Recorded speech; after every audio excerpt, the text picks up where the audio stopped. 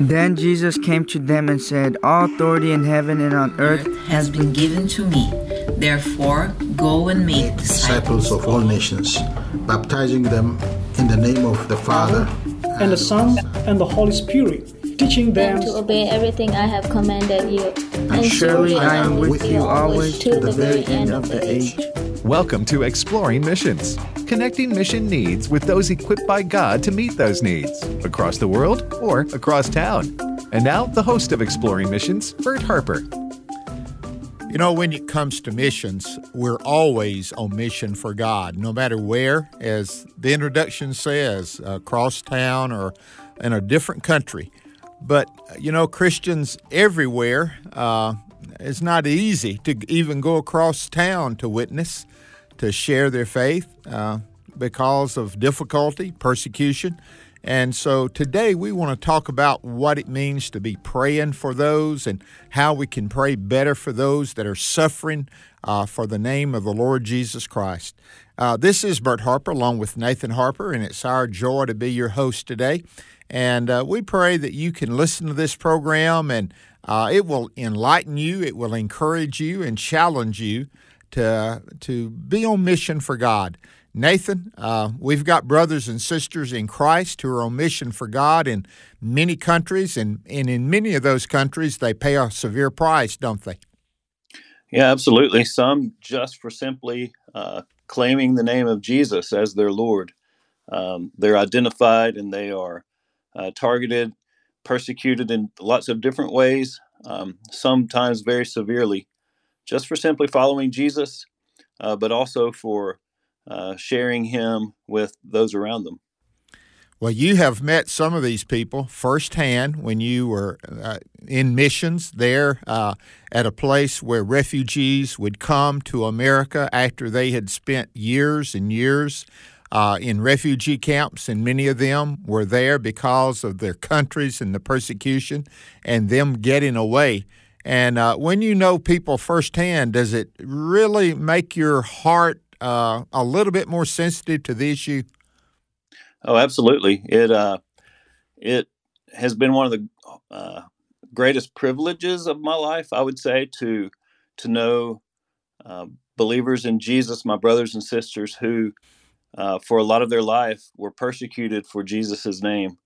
But it's also one of the greatest challenges of my life.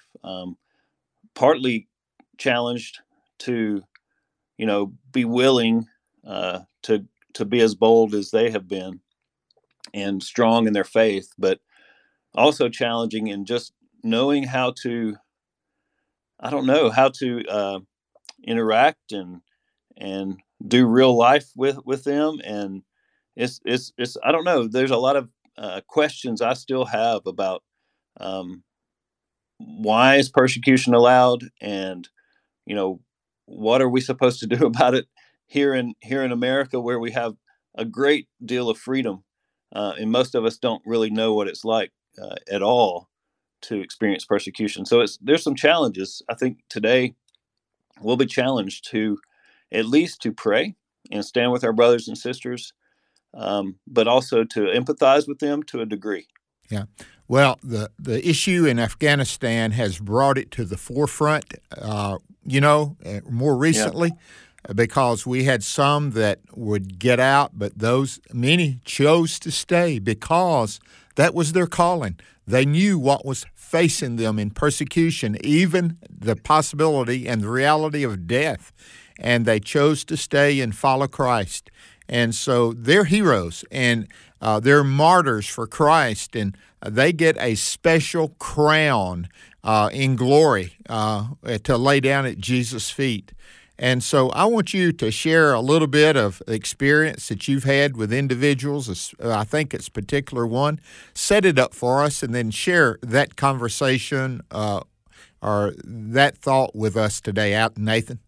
Yeah, I'd be glad to. So this will be a little bit different, but just in kind of introduction to what we're talking about today.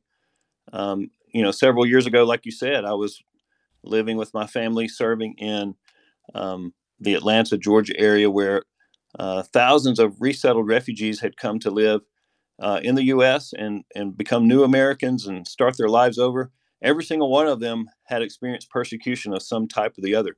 And not all of them were Christians, of course, but a refugee is someone who is escaping persecution. It could be for political reasons, spiritual, religious reasons, ethnic reasons, all kinds of reasons.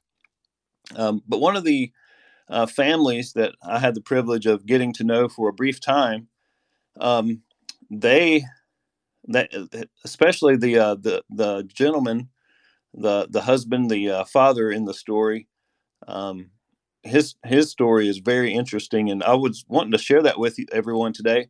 Um, you know, when I was living on the mission field, I actually kept a blog, and I wrote this story basically in three parts on that blog. And all I wanted to do today was just read it to us. So well, I'm looking hopefully that'll be forward to okay. it. I'm looking forward to it. You'd shared that with me, and I said, we need to hear it. It's closer to it than just hearing about it.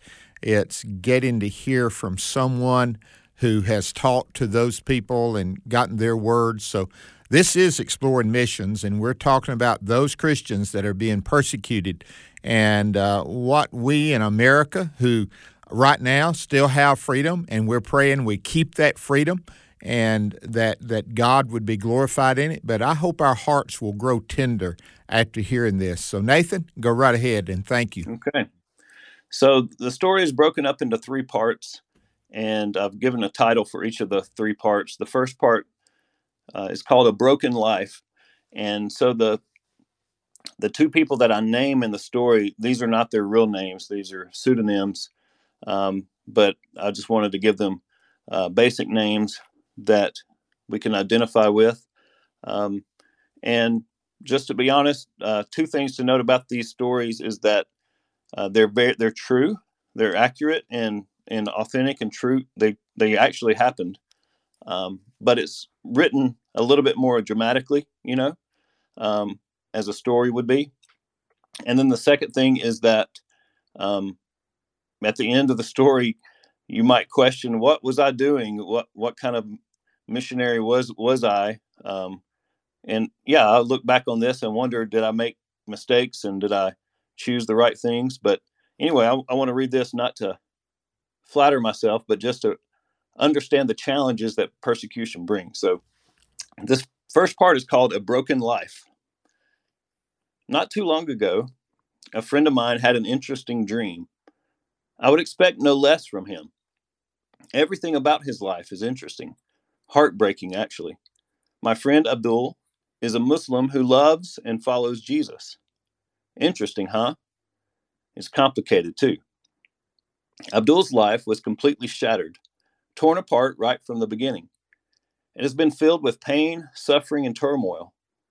I'm hoping Jesus will put things together for him and his family. They are refugees from Malaysia, although Abdul's story begins in Burma, in the middle of a civil war. Since 1948, Burma has suffered through innumerable on-again, off-again ethnic conflicts, seemingly all ending in widespread death, destruction, and stricter military rule. When Abdul was 13 years old, an armed rebel militia invaded his family's village, burning, raping, and killing thoroughly. His father was killed in front of his eyes. As he hid and his mother was attacked, Abdul looked into his mother's eyes. She told him to run and never come back.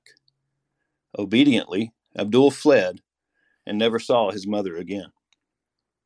Somehow, he ended up in Thailand.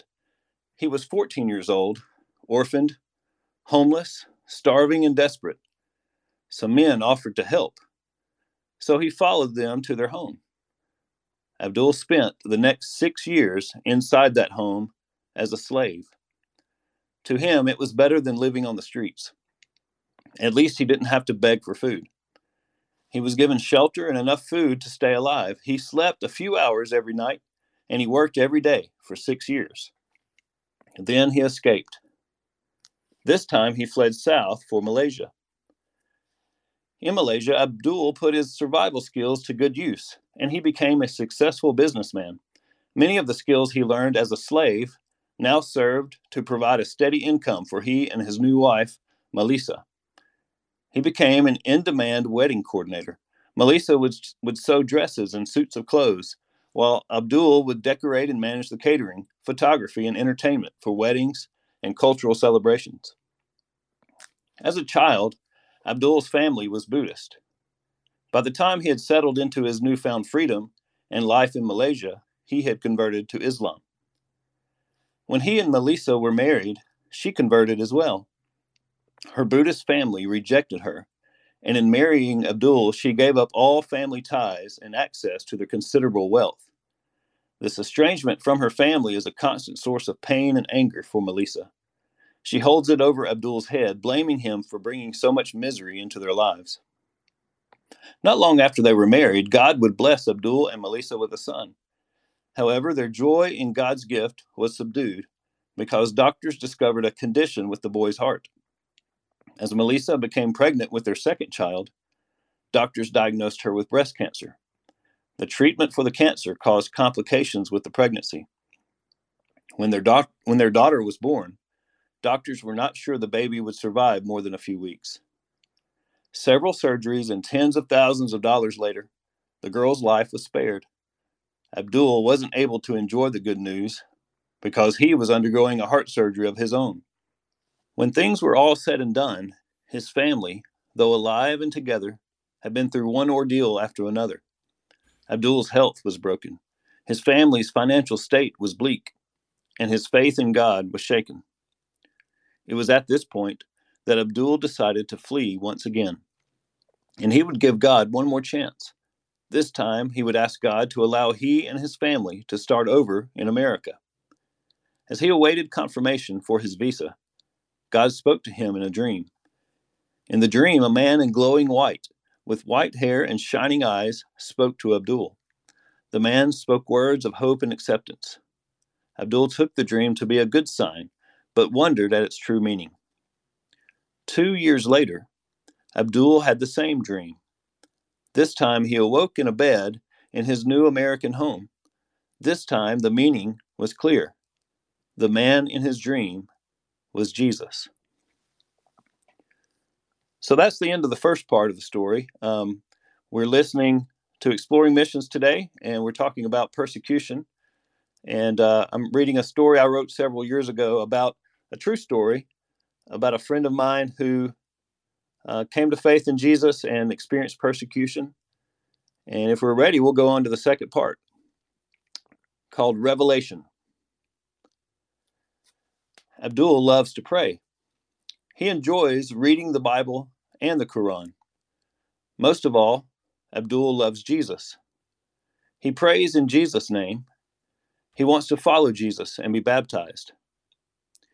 Now, his theology isn't necessarily biblical, but his heart has been captured with the person of Jesus. A friend of mine has spent a lot of time with Abdul, reading and telling stories from the Bible about Jesus. Last month, while Abdul and I were sitting in the emergency room at a local Atlanta hospital, I told him the story of Jesus casting out hundreds of evil spirits from one man. I shared with him how Jesus had more power than anyone or anything. Jesus also had compassion on the man when other people had rejected him. Abdul reflected on the story. He understood it on a very deep and personal level. Abdul wondered if he was like that man. He asked if I thought that evil spirits were attacking he and his family. I told him that I thought that they were. Indeed, I have known no one who has been to the emergency room as many times as Abdul. Every member of his family has seen multiple doctors. All of them had undergone more surgeries. The amount of prescriptions his family takes is unbelievable. This particular visit was just the latest in a string of over 30 such visits in the past couple of years. The medical issues were only part of it. Neither Abdul nor his wife have any family. His parents are dead, and his wife, Melissa, has been cut off from her Buddhist family because of her conversion to Islam. Besides this, the Burmese community in our town have rejected Abdul. This rejection is mainly due to his being a Muslim, but also because he speaks Malay. At the same time, he is known at the local mosque for keeping company with American Christian missionaries, my friend and myself. But Abdul and Melissa don't fit in with the church either. The Burmese Christians treat them with hostility because he is still a Muslim. The American church they visited only served to confuse them. He told me that Melissa thought they had walked into a disco instead of a house of prayer. As we waited for his discharge, Abdul asked if Christians in America go to see palm readers. I told him that people who truly follow Jesus do not. This is the question that led to my telling him of the story of Jesus and his confrontation with the evil spirits. As we drove home from the hospital, we prayed together in Jesus' powerful name. I asked God to speak to Abdul and show him what God wanted him to do. I also prayed that any evil spirits that were attacking and influencing his family's health and social circumstances would be stopped. Jesus, please reveal yourself to Abdul, was my prayer as I dropped him off at his apartment. That night, Abdul slept for the first time in 3 nights. He had the dream again. Abdul was running. Another person was chasing, seeking to kill him. Abdul barely managed to stay a few steps in front of this pursuing enemy, and the gap was closing quickly. As he ran, Abdul looked around. On his right was a cemetery where the dead were buried. Life was blooming in the form of beautiful and sweet-smelling flowers. As he looked at the paradoxical image, Abdul was filled with peace and happiness. Then he stopped running. In front of him stood a man in robes of bright white. His hair was also white. His eyes shone with light. Animals were playing at his feet. The man carried a shepherd's staff in his hands, and those hands were nail-pierced and bloody. As the man spoke, Abdul fell to his knees.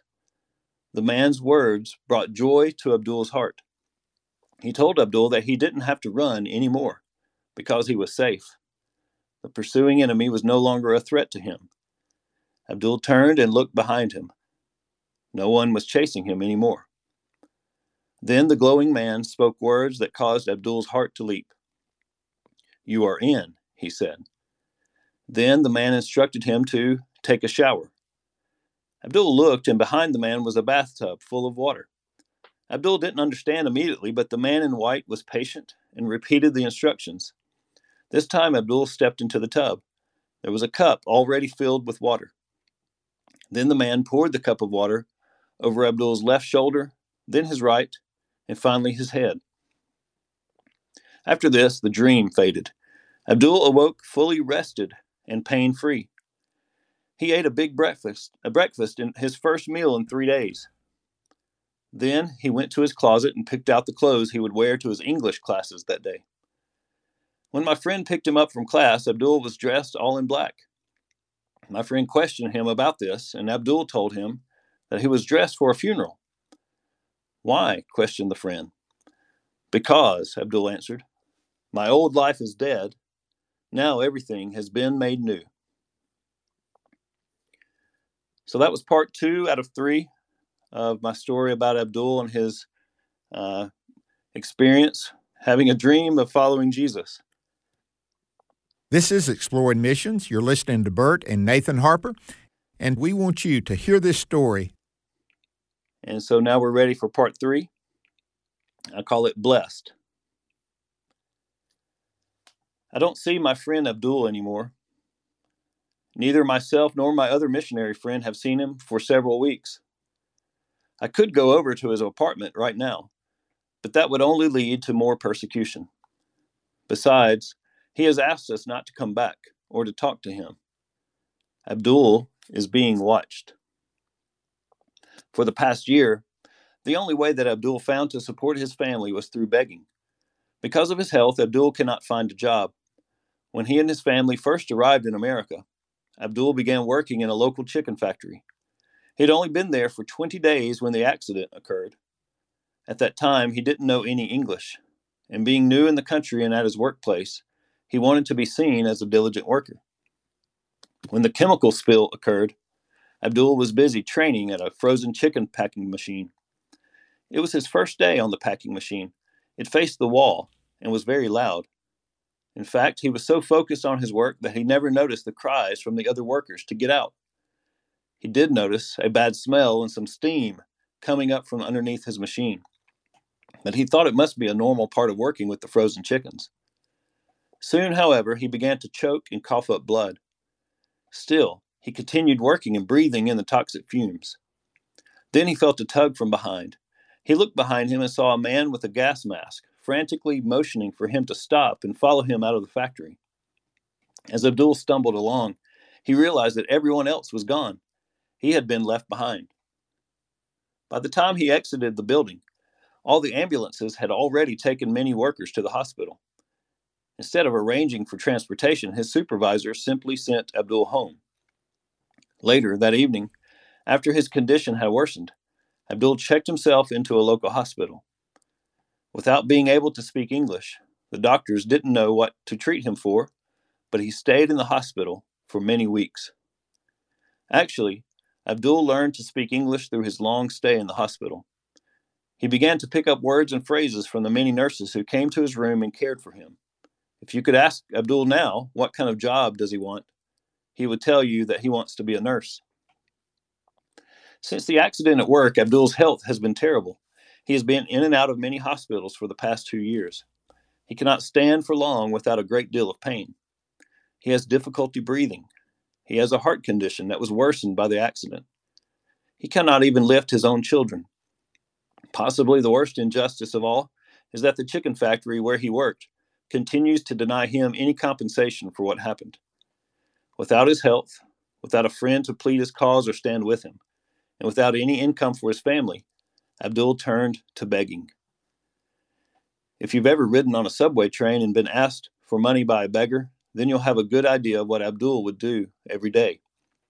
Food stamps provided for his family's food, and they would sometimes receive financial help from the local mosque. But begging on the trains provided for their rent and utilities. Some months, they couldn't pay for heat or air conditioning. It was in this condition that my friend and I met Abdul. He had already begun reading the Bible and praying to Jesus. God was already working in his heart, drawing him closer. He simply needed a friend. A few months after coming to know Abdul and spending time with he and his family, I am no longer allowed to see him or speak to them. Abdul's wife, Melissa, is fearful of the trouble that we will cause them. She threatened Abdul with divorce. To keep his family together, Abdul asked us to stay away. You see, right around the same time that Jesus was speaking to Abdul, healing and saving him, Melissa was meeting with influential people at the local mosque. The imams had learned that some American Christians had been helping the family and spending a good deal of time at their apartment. One of Abdul and Melissa's neighbors had been reporting our activities to the imams.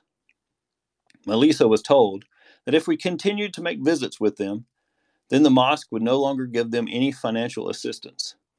However, if we ceased our visits, then a wealthy Muslim businessman would begin helping them with more substantial gifts, and Abdul could quit begging. This was enough motivation for Melissa.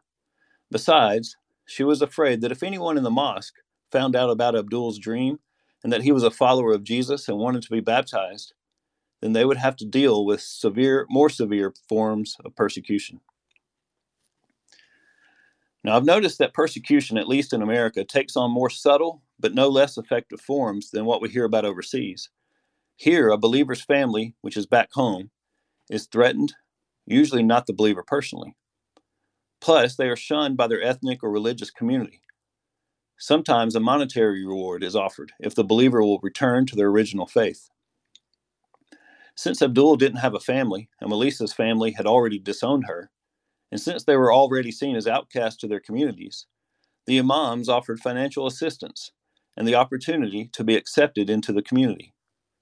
To obtain these things, Melissa, although not a devout Muslim by any means, had already been attending prayer times and services at the mosque more frequently. And even though she is fine with Abdul following Jesus, Melissa made it clear that Abdul would have to choose between his new American Christian friends or his family. Abdul's desires for his entire household to follow Jesus too. In order for this to happen, they must stay together. For them to stay together, requires my friend and I to stay away. Anyway, this is Abdul's choice, not ours. We are learning a lot of wonderful and difficult lessons through all of this. The best and most difficult of all is learning how to let go and trust the Good Shepherd. My prayer is that Abdul, Melissa, and their family are trusting him too at this day. Well, that's my story. Wow. Thank you, Nathan. Hopefully it didn't put anyone to sleep. No, it's awesome to hear, and it puts it in perspective of those people who come here in America and turn to Christ and what they have to suffer from their family, from their people, their nationality. And so that's why we wanted to share this today, that you'd be praying, those of you who are listening, that you will be praying for those that are here in America, not just those that are on foreign fields, but it is compounded when it's financial, physical, relational. Nathan, of all of those, when you put them all together, they're difficult things to overcome for someone to come out and follow Jesus, isn't it? Yeah, it absolutely is. And, we don't know what it's like to experience most of the physical side of things, a lot of the financial side of things. Some of us can relate to the relational, being shunned or being seen as an outcast if we follow Jesus. But it's a very severe thing to have to walk through, or see somebody that you're close to, see them walk through that, knowing that there's not much you can do. Although prayer is really what most of them ask you to do. And that's actually doing a lot if you think about it. It is. And our scripture, 1 Peter chapter 1, it says in verses 6 and 7, "In this you greatly rejoice, though now for a little while, if need be, you have been grieved by various trials, that the genuineness of your faith, being much more precious than gold that perishes though it is tested by fire, may be found to the praise, honor, and glory at the revelation of Jesus Christ." We're praying that they would follow through, stay with Jesus, and that this faith is real. And one day, that faith will be rewarded. Nathan, thank you for sharing that with us today. Thank you. And we appreciate you listening to Exploring Missions, and may God use you to encourage others on their journey with Christ.